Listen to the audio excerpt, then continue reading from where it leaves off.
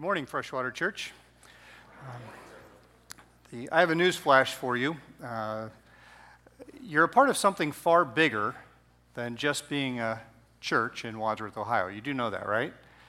There's a sense in which we're all a part of the family of God universal. There's a sense that all of us who follow Jesus Christ as our Lord and Savior are part of one collective family.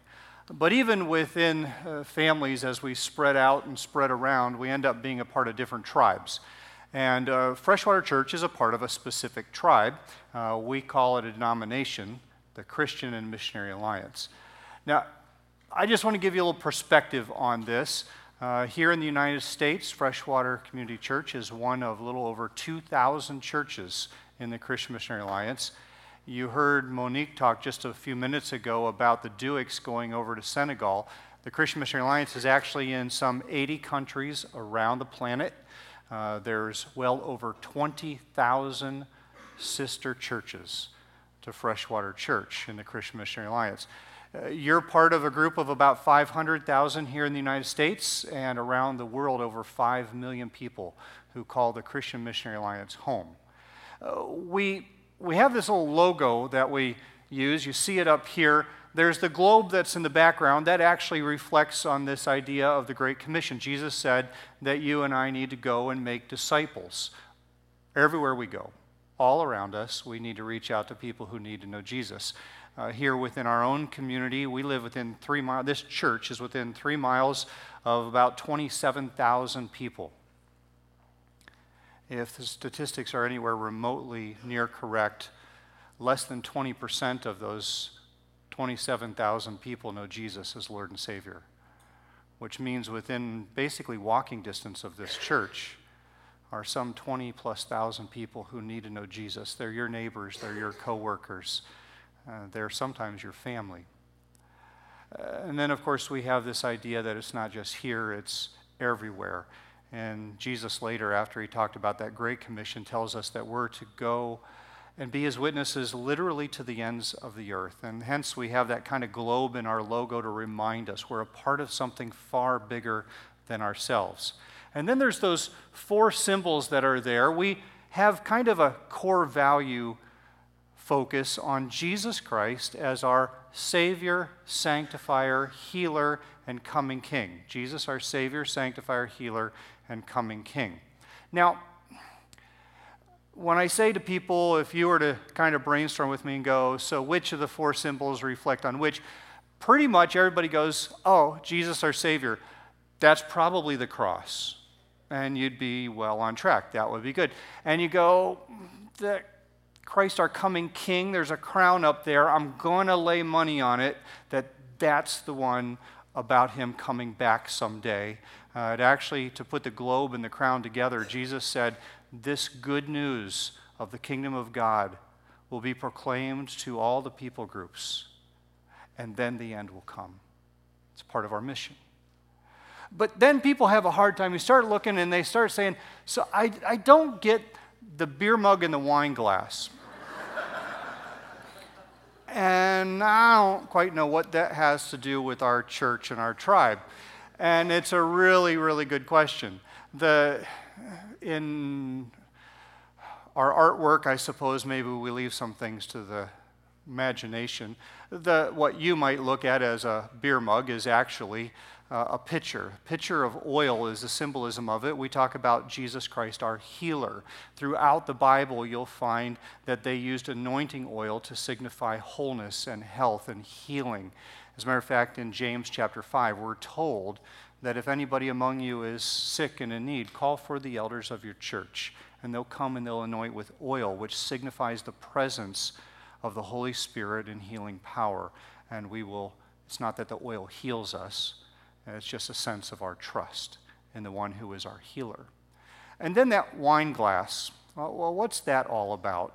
Well, actually, it's not meant so much to be a wine glass. It's meant to be something far bigger, big enough to take up pretty much the open space here on this platform, a basin, a wash tub of a basin.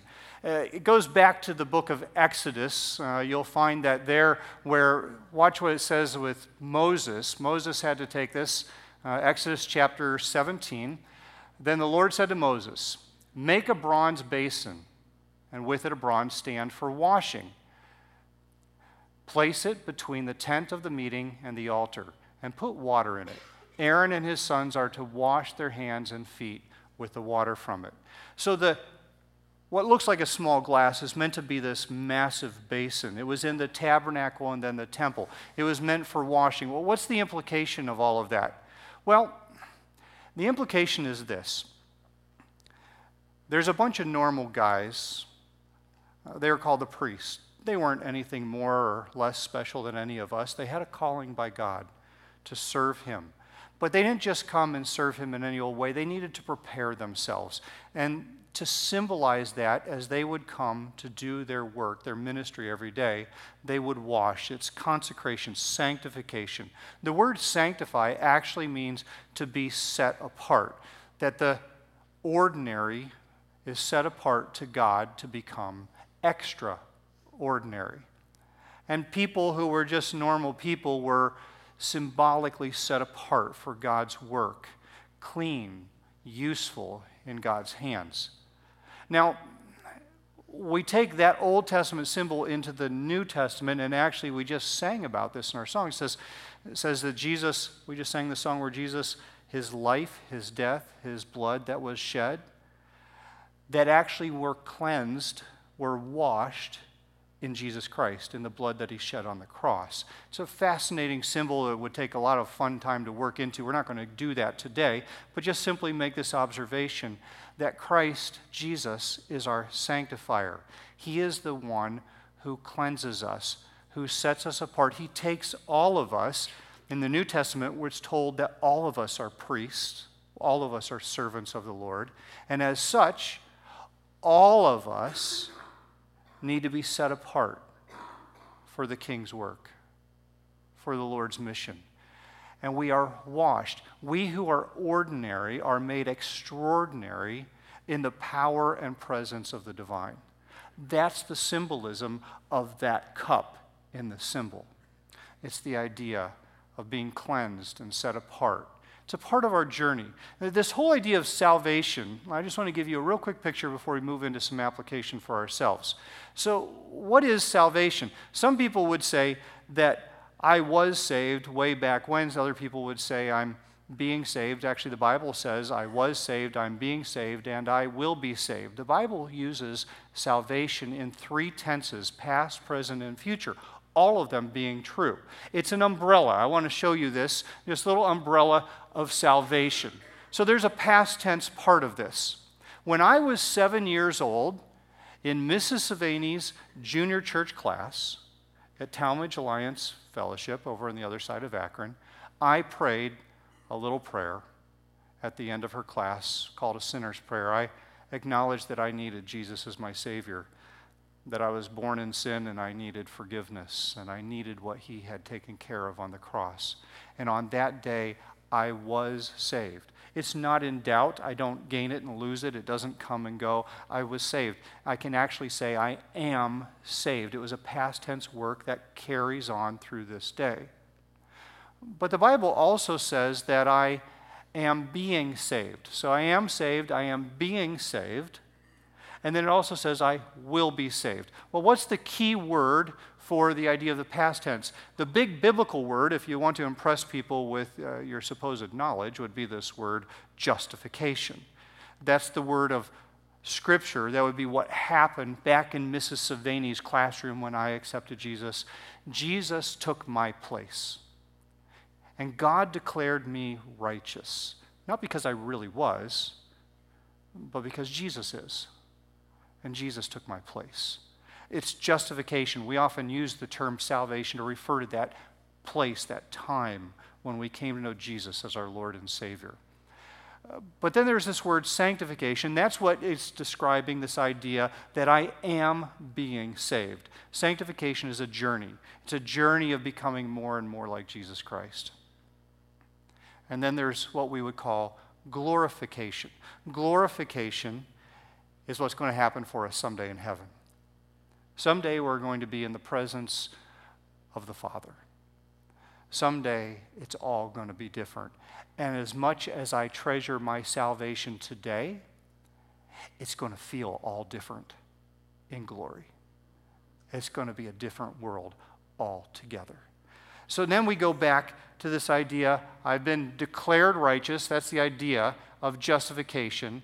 But just because I'm declared righteous doesn't mean I always act righteous. So that leads us to the next part, that I want to be made righteous, and then someday I will be righteous. I get to say that I am righteous. What happened when I was first saved is that I, and many of you, were set free from the penalty of sin.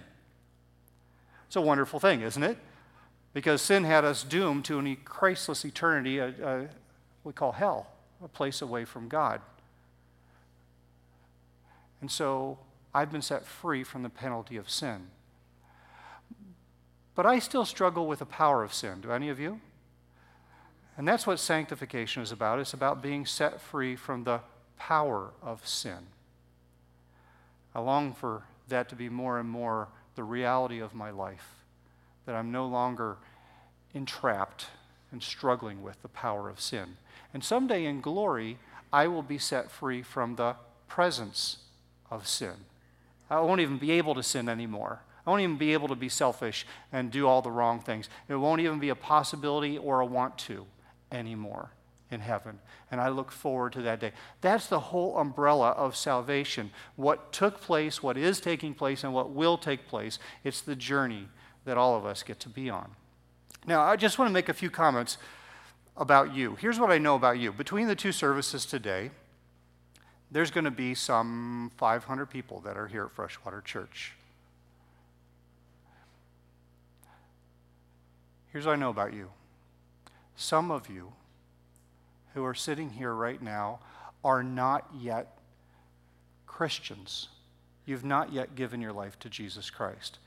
You're coming to church, you're maybe curious, or maybe somebody dragged you, you're trying to put on a certain face, or you're trying to explore. You're on a journey, and there's a part of you that's going through a couple of things right now, even as I talk, because the Spirit of God is with us. The Holy Spirit is at work, and He's whispering things into your heart right now, even as I'm talking. It has nothing to do with my speaking ability. It has everything to do with the presence of God. And some of you right now know that when I say that some of you who are here are not yet Christ followers, Christians, you know that it refers to you. You just know that. And there's two things that go on, like the two voices, like the little angel and little Satan thing on each shoulder whispering, and that's a silly little cartoon kind of a thought, but it's a reality in some very serious ways, that there's a voice within you that's going, you need to shut him out right now. There's a voice within some of you that says, you need to literally and figuratively hold your hands up and resist this thought that you need Jesus. And there's another voice within you. There's just actually this longing inside of you that says, I wonder if it's true. And I wonder what it would be like to be a follower of Jesus, to be set free from my selfishness and sin that seems to trap me in all this stuff, the crud of my life. And I wonder if I really can't do it on my own and I need what God will do for me. And there's a pull within you that wants to follow that.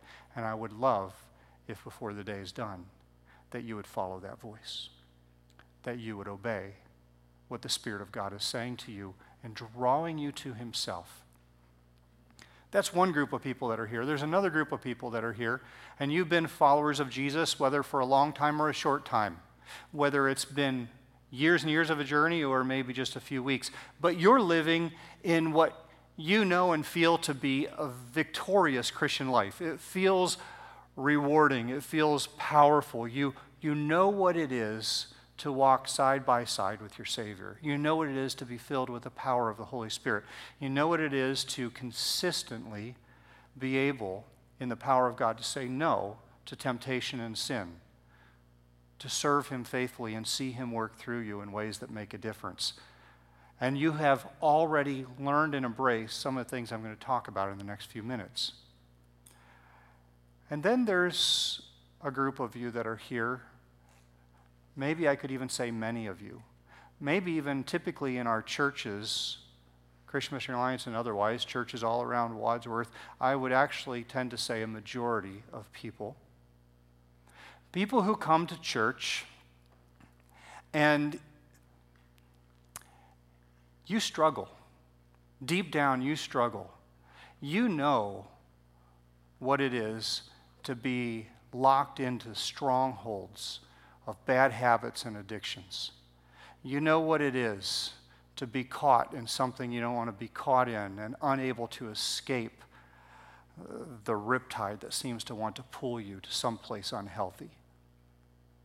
You know what it is to be caught up in fear. Some of you are sitting here and you carry immense pain and hurt. Some of it self-inflicted, sometimes not self-inflicted at all, but things that have been done to cause harm to you throughout your life, and you feel the pain of it, and it traps you in fear and anxiety.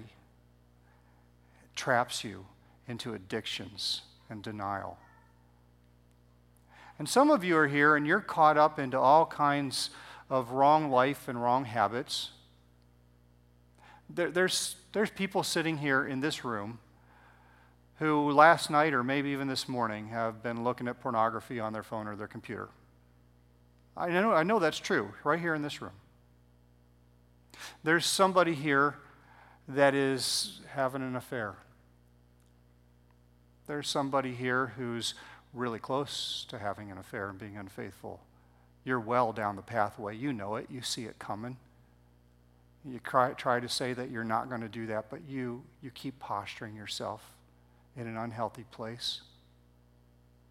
There's some of you who are here who struggle deeply with anger to the point of rage and sometimes even outburst.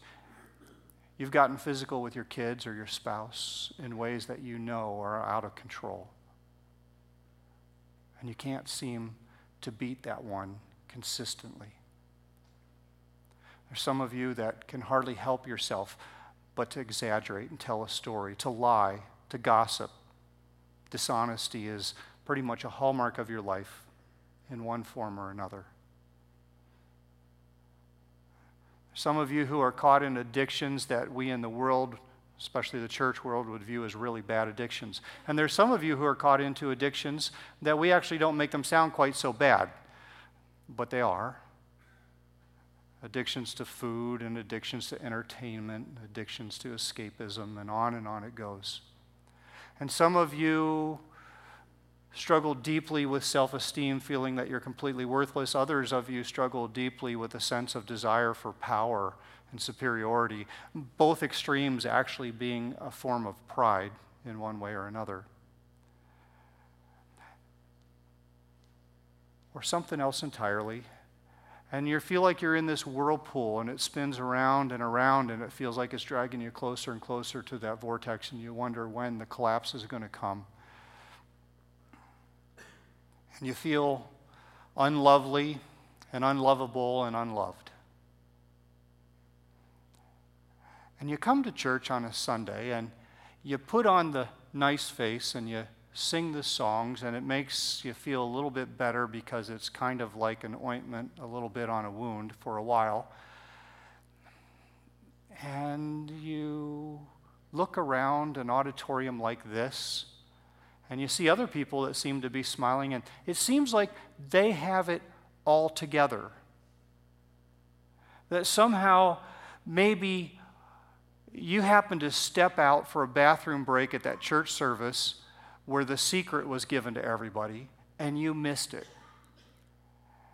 And somehow you're still stuck. And you don't know how to get free, and you keep trying. You try your hardest because you hear people, sometimes even good Christian people, sometimes even good pastors and good sermons or good counselors, who will tend to tell you some form or variation of try harder, get your act together, buck up, just say no, what's wrong with you? And you live in the guilt of not being able to overcome.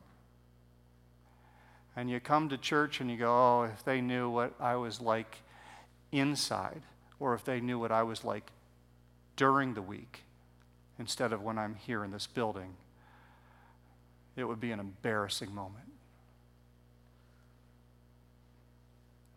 As a matter of fact, for some of you, you could have written, or it could have been written about you, a rather fascinating paragraph in the Bible. It's found in Romans chapter 7. You can just look at it up here on the screen, Romans chapter 7. The author writes, he says, I do not understand what I do. For what I want to do, I do not do, but what I hate, I do. And if I do what I do not want to do, I agree that the law is good. As it is no longer I myself who do it, but it's sin living in me. For I know what good itself does, that good itself does not dwell in me, that is, in my sinful nature. For I have the desire to do what is good, but I cannot carry it out. For I do not do the good I want to do, but the evil I do not want to do, this I keep on doing. Now, if I do what I do not want to do, it is no longer I who do it, but it is sin living in me. So I find this law at work. Although I want to do good, evil is right there with me. For in my inner being, I delight in God's law, but I see another law at work in me, waging war against the law of my mind and making me a prisoner of the law of sin at work within me. What a wretched person I am. Who will rescue me from this body that is subject to death? Some of you could have written that. Romans chapter 7, I call it the doo-doo chapter. Try reading it 5 times fast. But it describes the tug of war, the wrestling match that many of you Christ followers find yourself in, where deep down you want to do what's right, and it's sincere. You know that you're a child of God. That's not in question. But boy, you know you're not living like it, and you know you're not free, and you know what it is to have a ball and chain around your ankle when you want to run the marathon of the Christian life. By the way, that passage was written by the most famous Christian of all history. We call him the Apostle Paul, the man who was missionary to the nations, a man who encountered Jesus in a most astounding way on a road one day. It transformed his life. And yet still, he came to a place where he said basically what I think many of you have said at one time or another. This all seems a lot harder than I thought it was going to be. When I first came to know Jesus, it all seemed like the bed of roses, and now there's a lot of weeds and thorns. When I first came to Jesus, it felt like I could control the world, and I was going to show God thanks for his salvation and what an incredible life I was going to live for him and how I was going to prove him right for saving me. And somewhere along the line, you come to this place where you go, I'm not really seeming to be able to make it. And at that point, we finally come to face with our need of not just Christ our Savior, but Jesus Christ our Sanctifier. I work with pastors. I'm in charge of one of the districts here in the United States. There's 20 some of them. Eastern Ohio, West Virginia, about 90 churches of which this church is a part, about 200 pastors and licensed workers of which your staff is a part.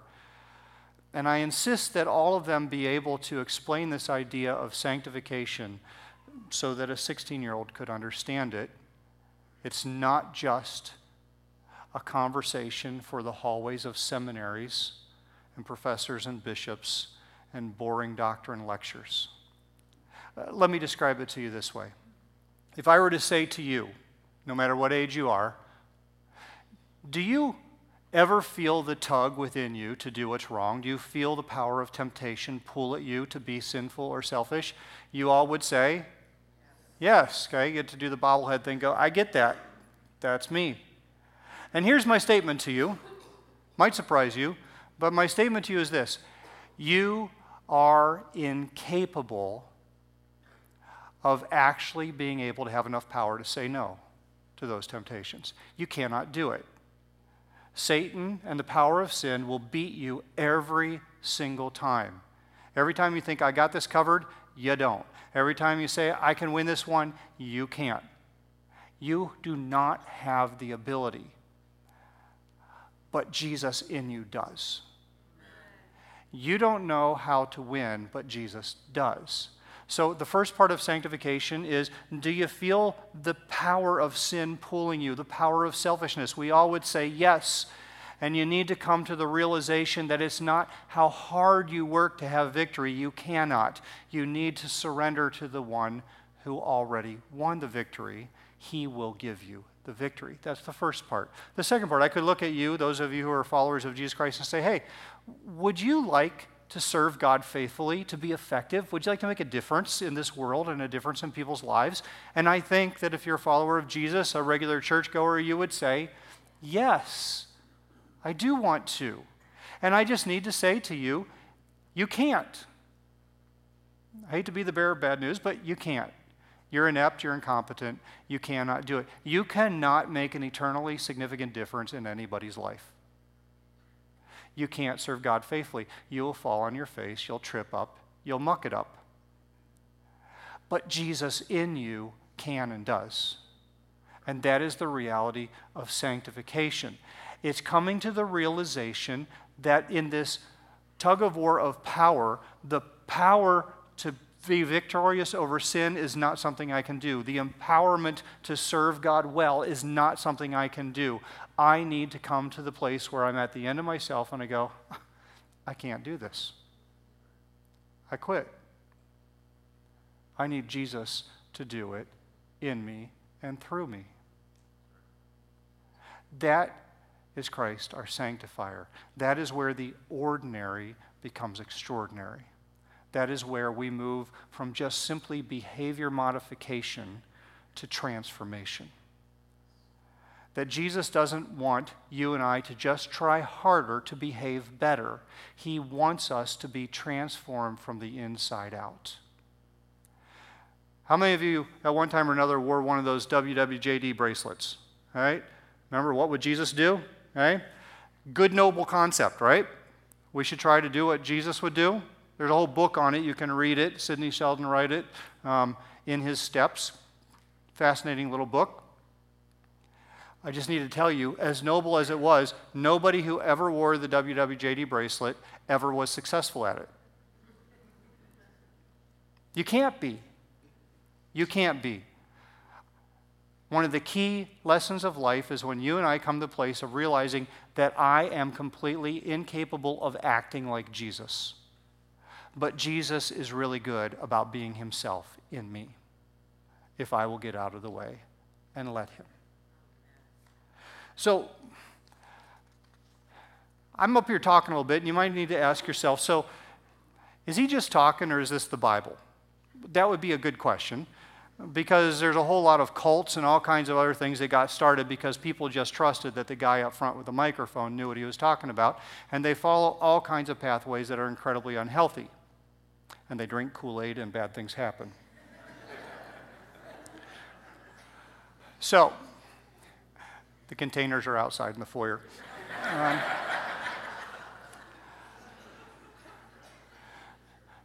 So is this God's word, or is it just the thought that I have for the day? Well, let's briefly look at this. We are reading Romans chapter 7, and I stopped at verse 24, and I didn't go to verse 25, and I want you to see verse 25 up here. The next verse, the Apostle Paul writes, "But thanks be to God who delivers me through Jesus Christ our Lord." In other words, the Apostle Paul found out that it wasn't a policy, it wasn't a program, it wasn't a principle, it wasn't a practice, it was a person that he needed to make the difference in his life. He grew up as a Pharisee, a religious leader. If anybody knows how to act good, it would have been the Apostle Paul.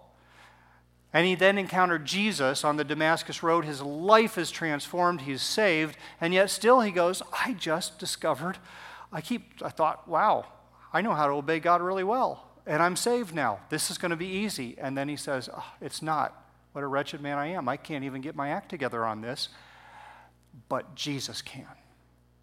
And then we have a very unfortunate chapter break. You do know that the chapters and verses are not original in the Bible, right? Somebody added those later, and they did a pretty good job, but it doesn't always serve us well.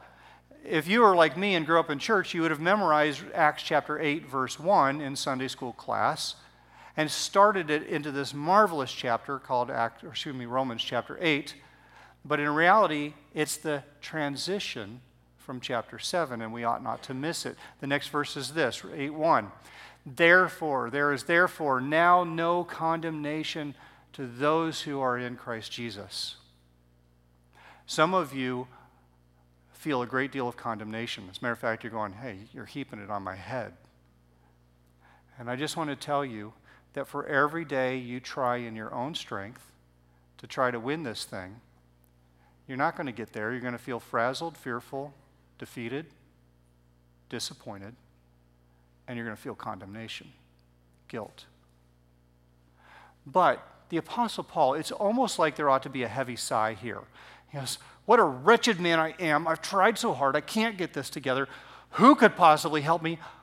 Oh, it's Jesus. I just need to surrender to Jesus. And at that point he goes, I no longer feel condemnation when I'm in Jesus. And he breaks into this marvelous chapter, Romans 8, of what life is like in the surrendered life to Jesus and the filling of the Holy Spirit. It's one of the most astounding things you'll ever come across. But it's not just there. Colossians, same guy writing, Colossians chapter 1, he writes this, I have become he's talking about the church, I've become the church's servant by the commission God gave me to present to you the Word of God in its fullness. Now let me just say this before you read the rest. When he says in its fullness, basically what Paul is saying, I could tell you a lot of things, but if I don't tell you this piece, I have failed to give you the most important part, and I've failed to do my job as somebody God has called. What is he supposed to tell them? The mystery that has been kept hidden for ages and generations, but now is disclosed to the Lord's people. That's all of us. What is the mystery? To them God has chosen to make known among the Gentiles, that's all of us, the glorious riches of this mystery. What is the mystery? Christ in you, the hope of glory. It's not about how well I behave. It's about me letting Jesus inhabit me and let him be in charge. Let him be in control, not me. A couple other places, Paul writes about it this way. He says, you need to present your bodies as a living sacrifice, holy and acceptable unto God. It's your reasonable act of worship. And do not be conformed to this world, but be transformed by the renewing of your mind. That only God can do. In Colossians 2:6, he says this. He says, hey, in the same way you came to know him as Lord and Savior, so now walk in him. How did I come to know him as my Lord and Savior? That salvation past tense, it was this. How could you save yourself? No, nobody could save themselves, right? You're incapable. The only work you do for salvation is to receive it. Jesus, I admit I need you. I quit trying to do it myself. I receive your gift of eternal life.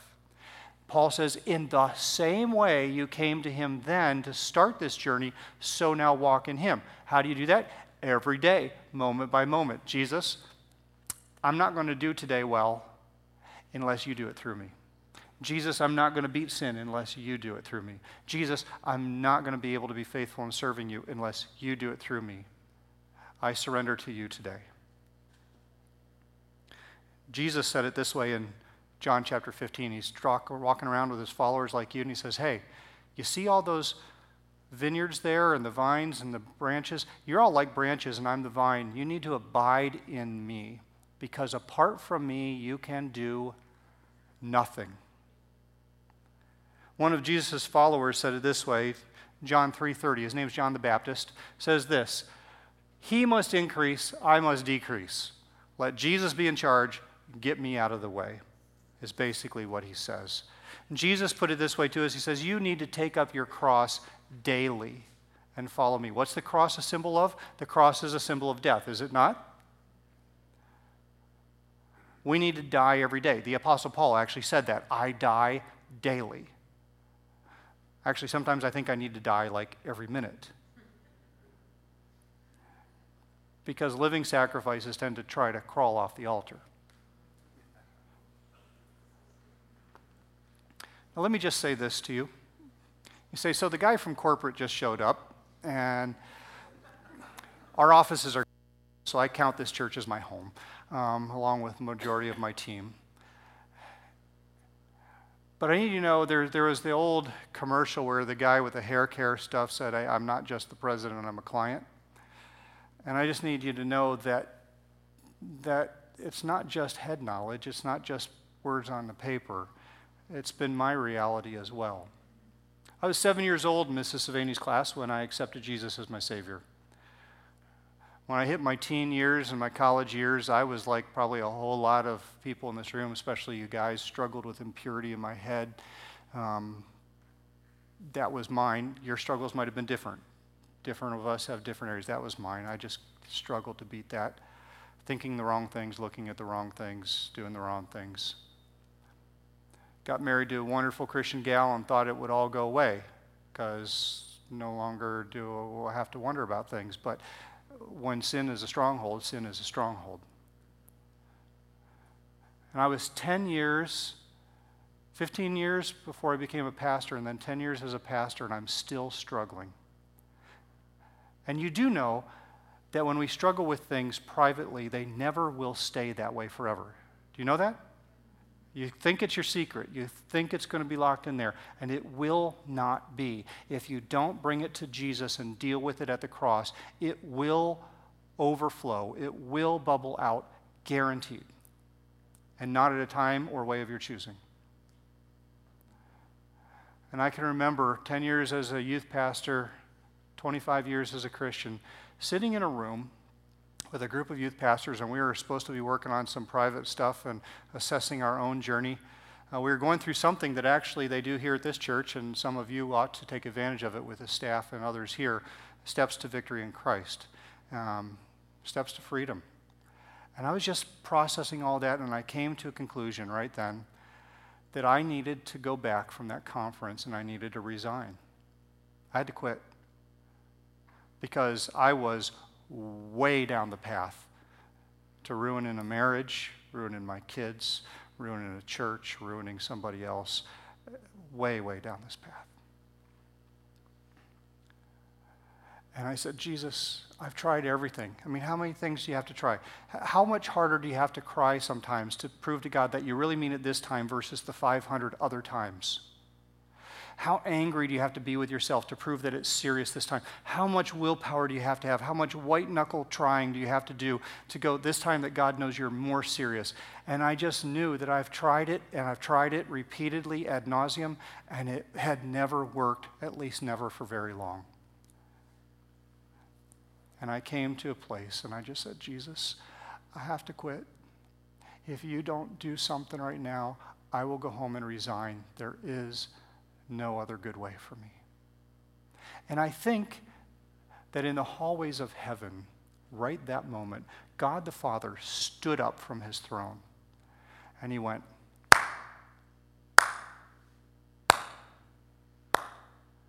and he said, Jeff, I've been waiting for 25 years for you to quit trying to be a good Christian and surrender and let my son live through you.